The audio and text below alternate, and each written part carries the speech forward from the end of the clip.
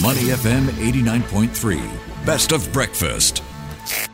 The bigger picture, only on Money FM 89.3. Good morning. Welcome to The Bigger Picture. And this is a chance to look ahead to the coming week for what investors should keep on their radar.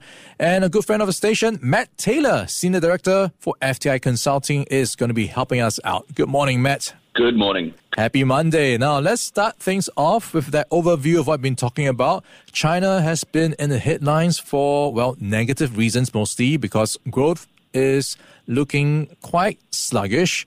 So looking ahead to the week, what can you tell us about what to watch out for? Yeah, we've got a few big data points to be released this week, and in particular, China will be on the radar, front and center on the radar, because we will be getting out some key manufacturing or those PMI numbers out of China. And, we've been talking a lot about, the Chinese economy stuck in this post-pandemic funk.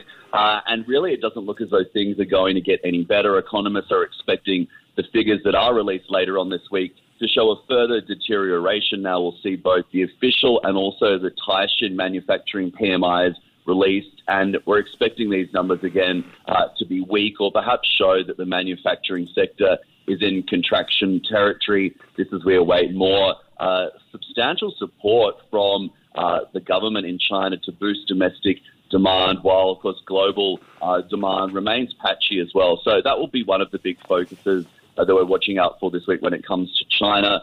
Elsewhere, it's busy too. India will be out with its growth figures as well, the second quarter growth numbers.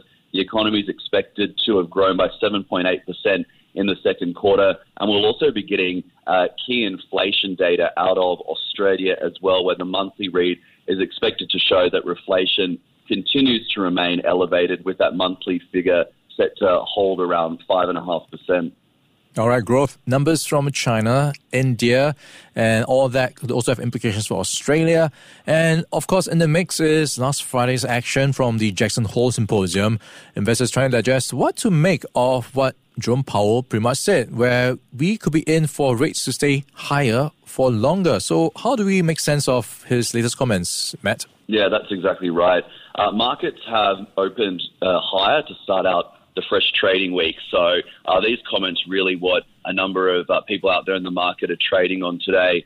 Some fairly strong gains. Japan up by more than 1% in the first little while of trade there. But you're right, the Jackson Hole Symposium on Friday, where we had that keynote speech by the US Federal Reserve Chairman Jerome Powell, saying that although inflation has moved down from its peak, which is a welcome development, it does still remain too high. He also said that the Fed is prepared to raise rates further if appropriate and intends to hold policy at a restrictive level until the central bank is confident that inflation is moving substantially down towards its objectives. So what does that mean? Essentially, as you rightly point out, that rates could likely stay higher for longer, or that we could even see additional rate hikes coming out of the US. Now, you would have assumed that that would have been negative for markets, but there were also some other comments around this keynote address from Jerome Powell as well, where he said that the US economy was particularly robust. If you look at the jobs market,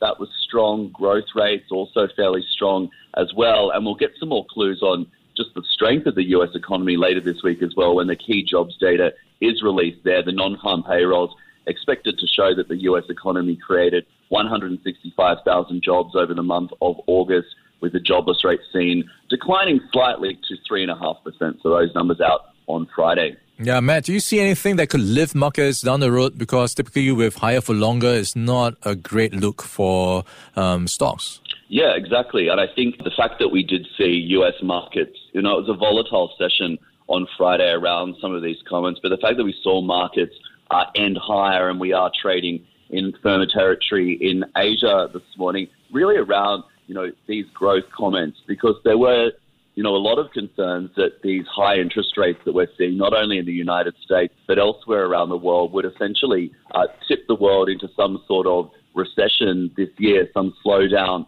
But we haven't necessarily seen that transpire as yet. Yes, there are patches of weakness if you look at China, for instance, but overall the US economy is remaining really, really resilient. So that's why we've seen markets react positively some of these comments. You know, it was a strong session on Friday for the major averages. And in fact, for the week, the S&P 500 and the NASDAQ both snapped a 3-week losing streak, so managed to close in positive territory for the week. However, the Dow was not so lucky. It saw a second straight week of losses there. Yeah, so we did see a largely positive session last Friday, but for the week a bit mixed. The Dow on its second streak of losses. Last week it was down 0.5%.